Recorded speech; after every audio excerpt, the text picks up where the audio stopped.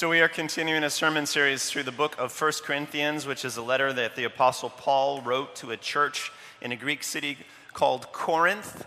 It was a wild, licentious, very relativistic city, and kind of a postmodern city in some ways, although this was 2,000 years ago. It was sort of on the cutting edge of culture back in the day. Paul is talking to the church about some troubles that they had being a church and living the life of faith. Really, it's a letter about how to live out your faith on a day-to-day basis. What it takes to actually live out what you believe. And Paul has covered some major issues like, how to be unified as a church, how to handle sin in the church. Recently, he's been talking about the way that the Holy Spirit empowers each of us to minister together as a church, as a faith community. Right smack dab in the middle of what is the longest essay on spiritual gifts and personal ministry in the whole Bible, he inserts a love poem. 1 Corinthians chapter 13 is probably a familiar piece of scripture to you. It is the one that everybody reads at their wedding. But it is actually inserted into the middle of an essay on spiritual gifts, the tools that God has given each of us to minister in the world. So today we are essentially going to talk about love and the way of love, which I hear is an important thing. Love? What do you think? Love? Pro? Who's pro love? Who is kind of like against love? All right. I think that's about 50-50. I got a note this week from a high school acquaintance on a person that I knew exceptionally well. She was a year behind me in my tiny rural high school. Here's the note. Hello, Jordan. Are you the one that attended Crater High School? I hope you are him. You used to talk to me when hardly anyone else did. I had a really hard time at home, and you made a difference in my life. Thank you.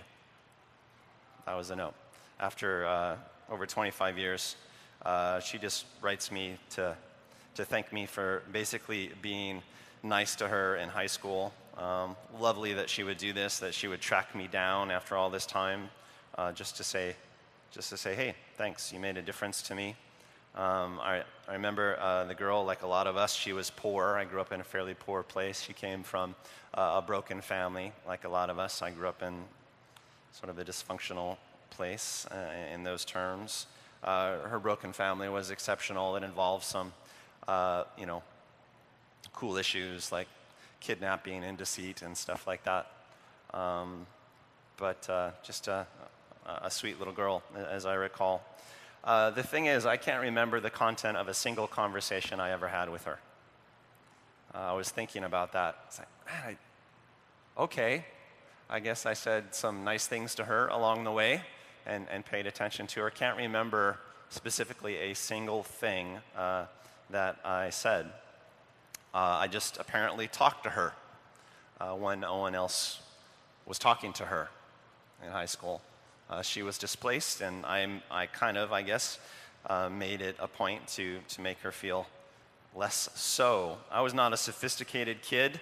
I was not a well-churched kid. I was a believer, but I was pretty ragged in a lot of ways.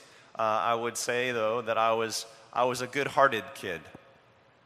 I think I would say that, honestly. I was a good-hearted and kind young man. That's it. That is it. That's the kind of what I had going for me as a minister, quote unquote, back in those days. It was nothing big at all. And believe me, I had my own issues in high school. All I was kind of kind throughout all of my high school years. But I get one of these types of notes at least once a year over the last 25 years. People writing me to say, to say, essentially, you were kind to me in a way that changed my life. Some people have written and said, you were kind to me one day and it literally saved my life, kept me from killing myself. About once a year, I get notes like that.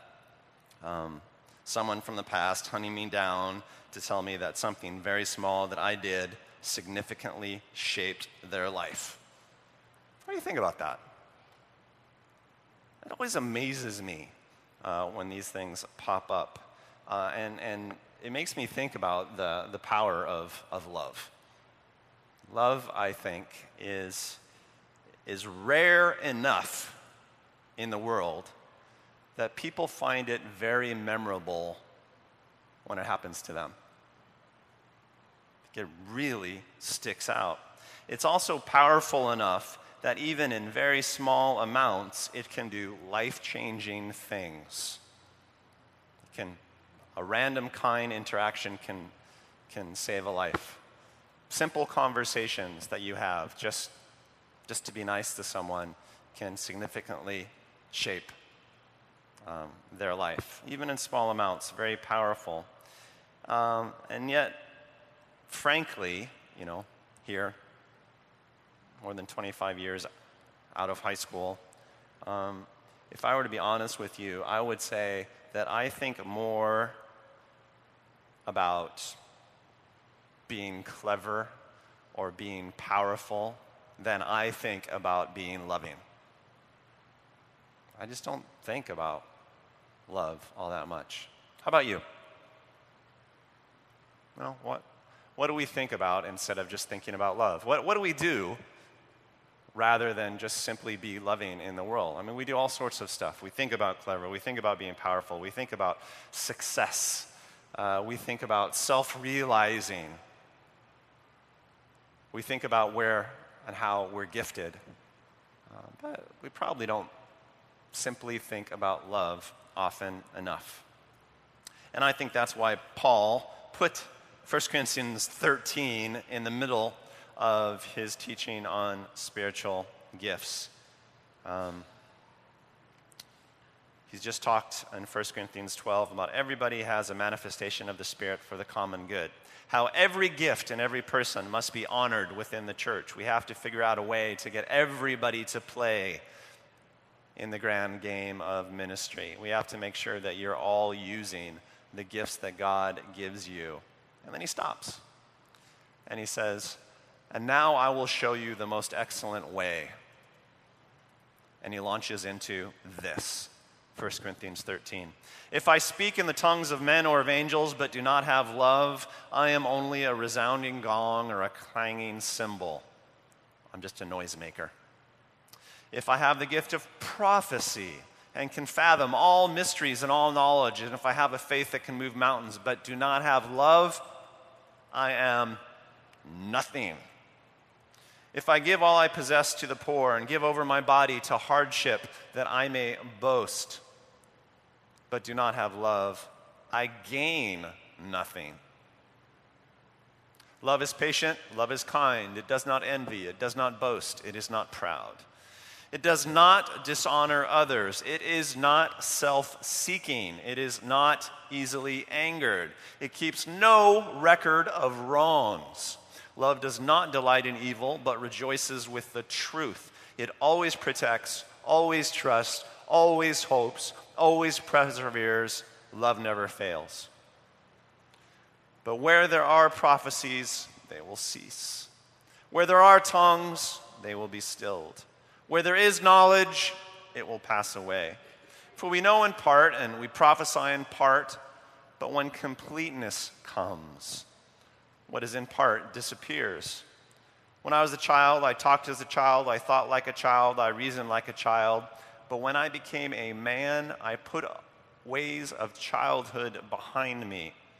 For now we see only reflection as in a mirror, but then we shall see face to face. Now I know in part, then I shall know fully, even as I am fully known. And now these three remain: faith, hope, and love. But the greatest of these is love. I don't know if that started out as a poem. It's only 13 verses long. It's packed, obviously. This is something that Paul meditated on a lot, and is presented in a way that could almost be called poetry. This is something that Paul rehearsed. This is something that Paul packaged. This was a teaching that he had in his back pocket. Evidently, he thought it was very useful. So at the end of chapter 12, Paul says, yeah, everybody has spiritual gifts. Everybody must use their spiritual gifts. Everybody must use their spiritual gifts together. Now I will show you the most excellent way. That's how it is often translated at the end there of 1 Corinthians 12, the beginning of chapter 13. The most excellent way of ... Of what? Well, I will show you the most excellent way of using all these wonderful gifts that God gives you. That's what he's talking about. Whatever gift you have, whatever spiritual gift you have, if you have the gift of prophecy, if you have the gift of healing, if you have the gift of teaching, if you have the gift of administration, if you have the gift of helps, if you have the gift of hospitality, whatever it is that God has gifted you in this life, use it lovingly. That is the best way to use it. That's the most excellent way of using it. Whatever you have to do, whatever you have to use it lovingly, and that will be, in the immortal words of Bill and Ted, most excellent. Am I dating myself? High school was over 25 years ago. Anybody remember the 80s? Anybody? Early Keanu Reeves? No? So after making a big deal about saying that everybody has spiritual gifts from God and that we should honor each one and use them together, he says it's not so much what gift you have, it's how you use it that counts most. Whatever you have, use it lovingly. How we use our gifts, it turns out, is a little more important than what gifts we have. He brackets 1 Corinthians 13. At the end of chapter 12, he says, I will show you the most excellent way. And then at the very beginning of chapter 14, he says, so follow the way of love and eagerly desire spiritual gifts. He goes back to the topic of spiritual gifts in chapter 14, which we'll talk about next week again, is about spiritual gifts that you may have and how to use them together in church. The way of love is how you want to apply yourself in life, is essentially Paul's teaching here. That's what 1 Corinthians 13 is about. I think in the kingdom of God, as we have occasionally discussed here at Blue Water, one of the great truisms is that love precedes power. Where there are works of great love, then we see great release of kingdom power, of supernatural power. Sacrifice equals power, and sacrifice is the currency of love, right? When you sacrifice yourself for someone, then that sort of opens the floodgates, and supernatural power can flow through you, through whatever gifts that you happen to have. Love precedes power, and that to me is like, it's like the twin drum beats of the kingdom of God. Great humble sacrifice, love, magnificent power, miracles. Jesus did not come to earth just as a mighty miracle worker. He came to earth as a statement of love. His self-sacrifice on the cross, entirely loving, released tremendous supernatural power for resurrection for all eternity, right? So love precedes power. And I think Paul is playing with that theme here as well. If you're going to use supernatural gifts, then make sure you're good at loving people. Make sure you're good at love, and you're going to have to meditate on love. So here's a love poem for you to think about. Sacrifice equals power, and love always brings change. I think that's true. Love always brings change. If you love someone truly, completely, and perfectly, it will change their lives, and it will change the world. Do you think that's true? Do you think love always brings change? No, that's a faith point. I think that's tough to believe in life because we see relationships go wrong so often that it tempts us to think that love is not a very powerful thing. But a failure of a relationship is not necessarily a failure of love, as much as it is an abandonment of love, oftentimes, yeah. Anyway, 3 things Paul says about love in this text that I think he wants us to meditate upon in particular. The first one being simply that love is more valuable than anything else. If I speak in the tongues of men or of angels, he's talking about a supernatural gift here, right? He's talking about the ability to speak in languages that you don't know, what the Bible often calls the gift of tongues. It was the first gift, the first noticeable gift given when the baptism came. The baptism of the Holy Spirit came in Acts chapter 2 when the Holy Spirit was poured out upon the church. The first thing that people noticed was that a lot of those assembled began speaking in languages that they didn't know. People on the street could understand what they were saying, but they could not. So it was an interesting little miracle. Paul says, if I speak in the tongues of men or of angels, if I speak in heavenly tongues, if it's that miraculous, but I don't have any love, then I'm just this empty noisemaker. If I'm the greatest prophet ever and can fathom all mysteries, if you are the wise men among wise men, if you are the prophetess among prophetesses, and you're not a loving person, then it profits you nothing. Love trumps. As Paul would say to the Galatians in chapter 5 of his epistle to them, nothing counts but faith expressing itself through love. Which is just one of those statements that Paul makes every once in a while that is staggering. He had thought about this. He'd evidently thought about this a lot. This is something that he brings up in about every letter he writes. This is how he put it to the Galatians. Nothing counts except faith expressing itself through love. He was talking about keeping religious rules and the law and stuff to the Galatians. He said, guys, don't even think about that. This is what you need to think about. Love people with faith. Love people as you would love them if you believe that God really is true and he really does have your back. Love is more valuable than anything. Number 2, he says that love has perfectly selfless qualities. That's how I would summarize it anyway. There's nothing else quite like love in this regard. Love is patient. Love is kind. It does not envy. It doesn't boast. It doesn't build itself up. It's not proud. It doesn't dishonor others. It is not self-seeking. It doesn't get angry at other people. It keeps absolutely no record of wrongs, totally forgets every bad thing that people ever do. And the way I would summarize all that is by saying that love is completely selfless. There is not any selfishness in love. Meaning, of course, there is not any selfishness in a loving person. Love is entirely other-centered. If you are a person possessed by love, you don't think about yourself. You only think about other people. I think the culture that we live in has done a tremendous disservice to love in this sense because we have these stupid phrases like falling in love. You fall in love with someone. What does that mean? Well, it doesn't mean anything selfless. I'll tell you that. If you fall in love with someone, all you're saying to them is, you excite me. You make me feel really good, which is not selfless. That's like, I want you. That is self-oriented. It's not sinful because there's nothing wrong with a little romantic chemistry. Honey. I'm talking about. But, that sort of falling in love is really not about love. It's not about selflessness. I'm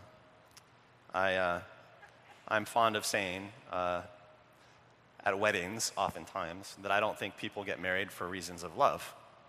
I don't think that's why people get married, because you don't marry the person with whom you have to be most patient, most kind. You marry the person that does something for you. You marry the person that it's the most fun to be with, right? The person that flips your switch, the person that gives you a little zing. You marry the person you like most. You do not marry the person with whom your love is most perfect. Because what is perfect love? No greater love has a person than this, to lay down one's life for one's friends. Perfect love is dying for someone else. You have heard it said, Jesus says, love your neighbor and hate your enemy, but I tell you, love your enemy and pray for those who persecute you, that you may be children of your Father in heaven. He causes his sun to rise on the evil and the good and sends rain on the righteous and the unrighteous. If you love those who love you, what reward will you get? Are not even the tax collectors doing that? Are not even the thieves and the sinners doing that? And if you greet only your own people, what are you doing more than others? Do not even pagans do that? Be perfect, therefore, as your heavenly Father is perfect. If you want to be perfect, love your enemy. Right? The most perfect love you can have is to sacrifice yourself for someone who is trying to destroy you. That's the highest, most perfect, or in the Greek, complete form of love. To sacrifice yourself for someone who will give you absolutely nothing in return. Is that why you get married? So you can sacrifice yourself for someone who will try to destroy you? I'm not talking about the current situation in your marriage. But is that why a person gets married? No. I'm fond of saying that marriages don't often start in love, but successful ones always find love, because there comes a point in every marriage where, you wake up and you look over to the person lying in bed next to you and you think, if I have to spend one more week with this man, I'm going to die. Hypothetically speaking. And that's the point where the real love starts. That's the point where you start sacrificing yourself. And then, of course, is what you find is if you do it well, it becomes enjoyable and freeing in a whole different way, in a way that shallow romance would have never gotten you. Perfectly selfless, never keeps a record of wrongs, just doesn't even register. When people do something to you, you don't even notice. I think of Jesus hanging on the cross. People are literally beating him to death, right? They are murdering him through torture.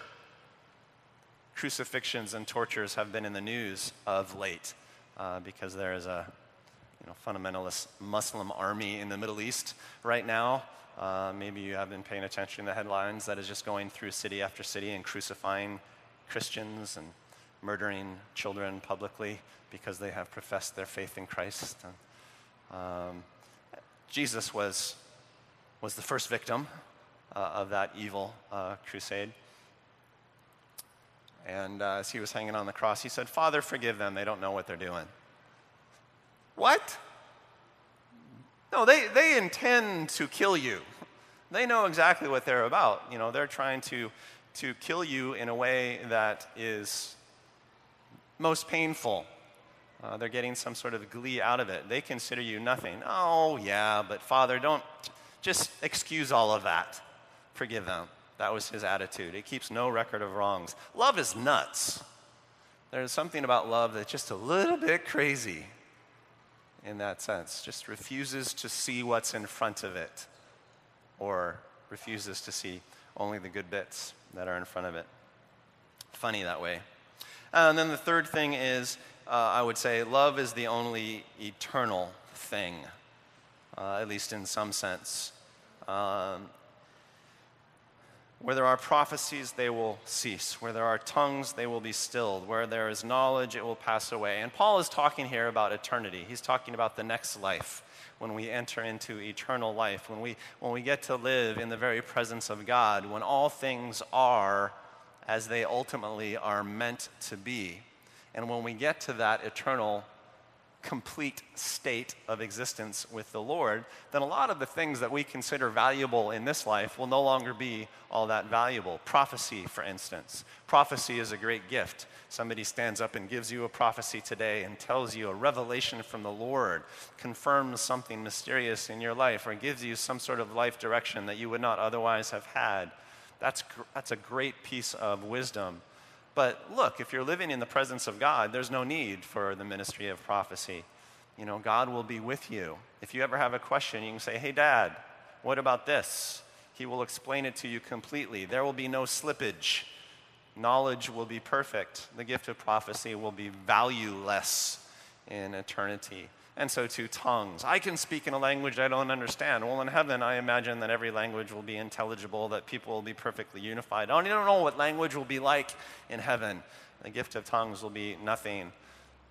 Knowledge, as it says in the Old Testament prophets, there will be no need for instruction in the ways of the Lord. For the Lord himself will stand with us and say, this is the way, and go in it. We'll just know things, right? Everything that we consider helpful here won't be helpful in eternity. The only thing that will continue to be glorious and helpful is love.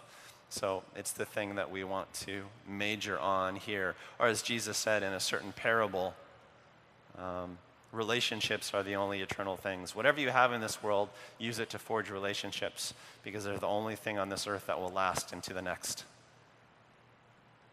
Relationships based on love, presumably. So, love is more valuable than anything. Love is perfectly selfless. Love is the eternal thing. It's the thing that will last. It's the thing, therefore, that we want to focus on most if you want to be an eternal sort of person. And that makes for some interesting meditations. That's sort of a description of the way of love. If you want to live life in the way of love, then your life should be characterized by these sorts of things. You should understand that love is more valuable than anything. It should be the thing that you major on most. You should understand the character of love, that it is really selfless. Do not be deluded by these false cultural representations of what love is. Understand what maturity in love is about. So, here are a series of what I might call contemplative questions that arise, for me at least, out of this love poem, this meditation on love that Paul sticks right in the middle of his encouragement to use the spiritual gifts that God gives you. Contemplative question number 1. Is love a feeling or an action? What do you think? The way that Paul describes it. Is love a feeling that you have, or is it an action that you do in life? Action? Yeah, trick question. Love is a virtue, I think. It's something that you do and so develop in it until it becomes a personal characteristic of you. Love is something that you do. It is an action that you do habitually until it becomes part of who you are. And we call that a virtue. It eventually, I think, becomes a feeling. It is not easily angered. Well, that's a very emotional way to characterize love. If you have love, you don't get offended by people. You don't get angered by people. You're always peaceful. Well, that's emotional, but how does that start? Well, probably through forgiving people or, loving your enemies. That's going to take a lot of willfulness at the beginning, right? But eventually it becomes habitual for you, and it's just who you are. You become the sort of person that is just sort of kind to people offhandedly. You don't just do kindness, you actually become a kind person. You don't just do forgiveness, you actually become a forgiving person, a person who doesn't even notice wrongs. People could be beating you, and you're like, you're so silly, you don't even know what you're doing. So, both. It's a virtue, you have to grow in it, I think. Which, of course, is why Paul sticks it in here, to get you to move in that way. He calls it the way, the most excellent way, or follow the way of love. If you follow the way of love, eventually you become a loving person, and you feel differently about things. Does that make sense? Just give me an amen. Just show me a little love. Thank you. That was a moderate amount of love. I will continue preaching. Contemplative question number 2. It's just something that I think of when I read this. Paul is characterizing love and telling me what love is like. What is the opposite of love? What's that? What's the opposite of love? Shout it out. What? Run away is the opposite of love? Disengagement? Isolation? Sure. What else? Fear is the opposite of love? Maybe. That's interesting. We sometimes say fear is the opposite of faith. Faith and love certainly go together. If you're going to be a good lover, you have to be a good truster. Yeah, isn't that? What else? Apathy. Yeah, that's one I hear a lot. The opposite of love is apathy. If love is caring for someone, the opposite of love is just not caring about anything. You know, hate is not the opposite of love necessarily, because at least hate is passionate. You're caring about something, usually the wrong things. But just apathy, not caring. Sure. All of those really great answers. I think that's a provocative question because it helps you think about qualities in your own life, where you might be showing the opposite of what you're supposed to show. As Paul speaks about love, it occurs to me that he would probably say that the opposite of love is selfishness. The opposite of love is self-orientation. You think about yourself a lot instead of thinking about other people. Love is entirely other-focused, as Paul describes it. Love is always about the other person. And that's real challenging for me as I think about my life. Catalog your thoughts someday. How much time do you spend thinking about yourself versus how much time do you spend thinking about other people? People have studied this. Do you know what the most frequently spoken word in the English language is? I. Which seems like it should mean something. I don't know. I just thought I'd throw that in. We are self-obsessed people, by and large. And even when we talk about our spiritual gifts, we're usually talking about our spiritual gifts as opposed to talking about our spiritual gifts or something like that. It's a matter of emphasis. Number 3, contemplative question number 3. I read about love here. It is not easily angered. It keeps no record of wrongs. It does not delight in evil but rejoices with truth. Always protects, trusts, hopes, perseveres. Is love painful or joyful? Both. Oh, you think you're so clever. Love hurts. True or false? Yeah, if self-sacrifice is the currency of love, sacrifice is painful. That's one definition. Keeps no record of wrongs. Is that painful or joyful? There are some bits of love that I think just vary with how mature you are. Keeps no records of wrongs. You don't hold anything against anybody. Is that going to require you to make sacrifices? Yes, so in that sense it might at least start out painful. But in the end, is it going to make you more joyful or less joyful to not be offended at people? More joyful. It's going to make you a heck of a lot freer, is it not? Is it more painful or less painful to live life for other people? Think about the pain in your life. How much of it is caused by self-oriented frustration? What if you didn't think about yourself very much? Would your life be more burdensome or less burdensome? Emotionally, at least. We're told by the New Testament epistle writers that Jesus went to the cross for the joy sent before him. He had gotten to a place where that sort of self-sacrifice, the ultimate self-sacrifice, was actually joyful for him. It's like, I can do this, and it feels kind of free to me. I feel good about this. I have become fond of saying in life that love is one of the few things that carry its own reward. Love is just rewarding. If you're a loving person, you do feel better. Think about the most loving people you know in life. I would bet they're also among the happiest people you know in life. True or false? Yeah, if you want to be happy, one of the keys is to be selfless. One of the keys is really to not regard yourself all that much. Don't think about it. Just get over yourself and be about someone else. Getting over yourself might involve some self-sacrifice, but ultimately, I do think it makes you joyful and strong. Love rejoices with the truth. You know, there's a joyful quality to it.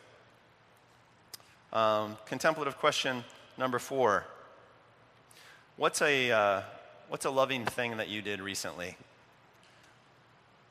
When we read a passage like this where Paul so profoundly characterizes love for us and describes the way of love for us, I mean, you have to ask, how am I doing on this?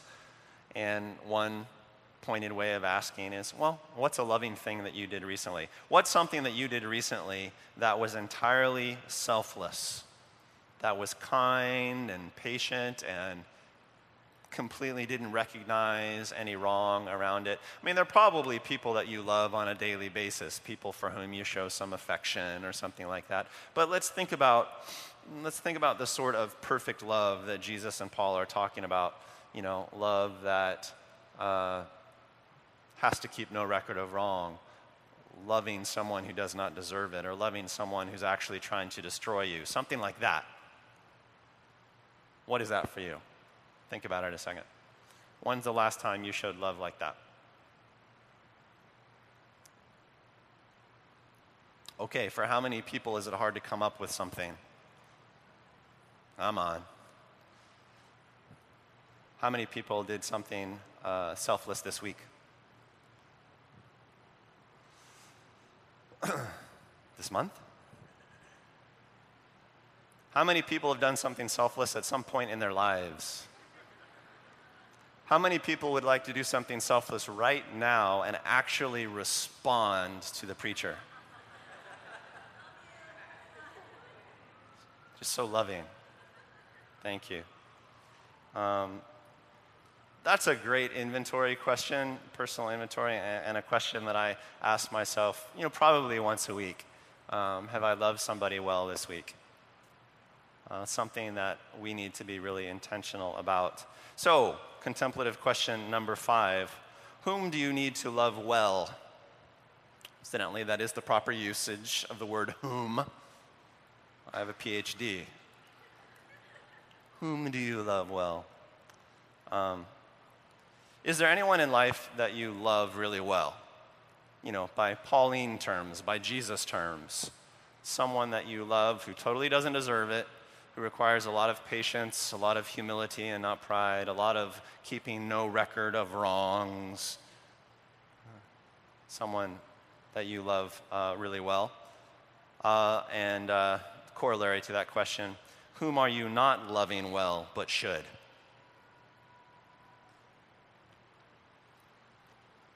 That's an important question, I think. Unless you are an alien just visiting, you have someone in your life who does not treat you well.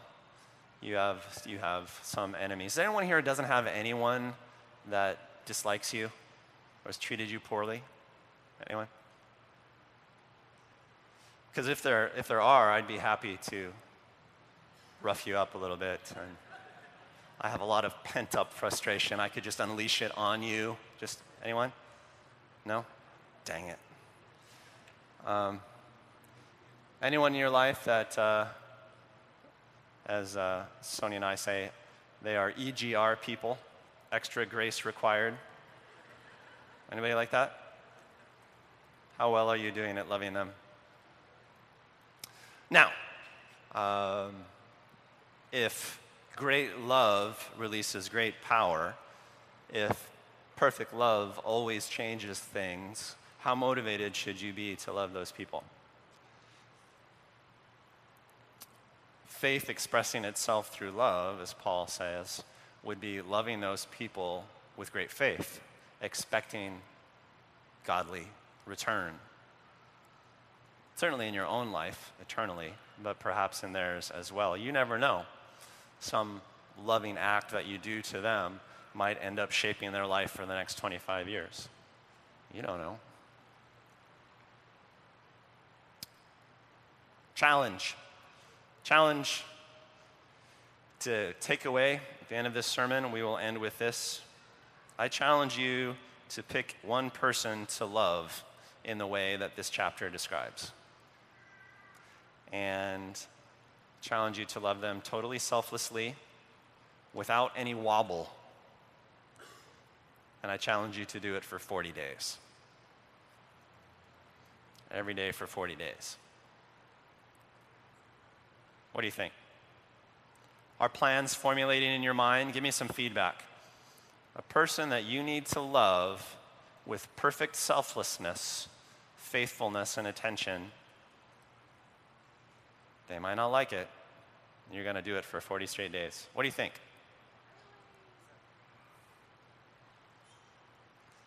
I see a lot of eyes doing this. What do you think? Can we do it?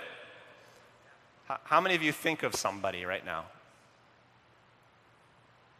It's about a third of you. Can we just do that? Because here's what I'm thinking. 1 Corinthians is a letter to a church. It's explaining to this young, tumultuous, messy church in Corinth. It's explaining to them how to live out faith practically in the world. It's describing what a church is. And it seems to me that a church should do well at the way of love, not just sort of randomly, but powerfully and intentionally. It seems to me, as Paul suggests, that doing well at it is probably the key to releasing all the spiritual gifts in a body. That if you do love well, then you will do power really, really well. Yeah. And so we should probably be about that. So I'm just kind of thinking, well, what can we do to kind of work this habit into our congregation? I think we have an unusually loving and affectionate congregation. I think you guys do better at this than most. But virtue is a habit, right? And behavioral scientists say that if you can do something for 40 days, if you can do something for 6 weeks, then you can call it a habit. Or if you cannot do something for 6 weeks, you could say that you've broken the habit, which is why 6 weeks is the tipping point for those of you trying to quit smoking and stuff like that. 40 days. It's a very profound number. Let's pray. Well, we want to make this practical, Lord, is what we want this morning. So I pray that you would help us to make love, an often elusive concept, into something that is concrete in our lives.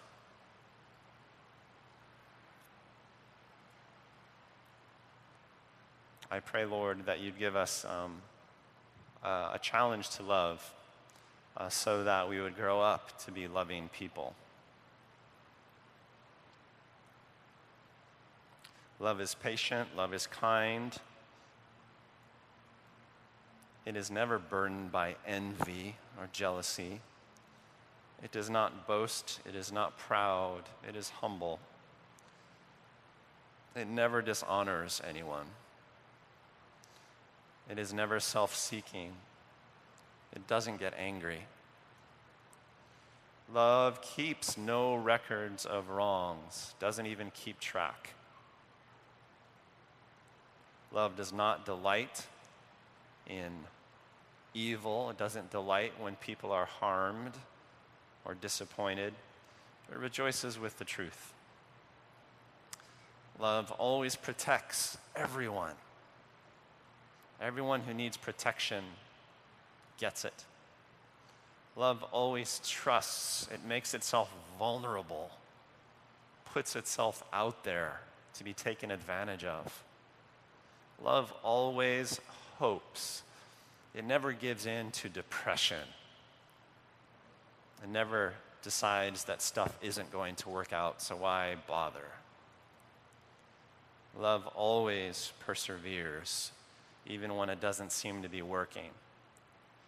In fact, it is eternal and will have eternal effect.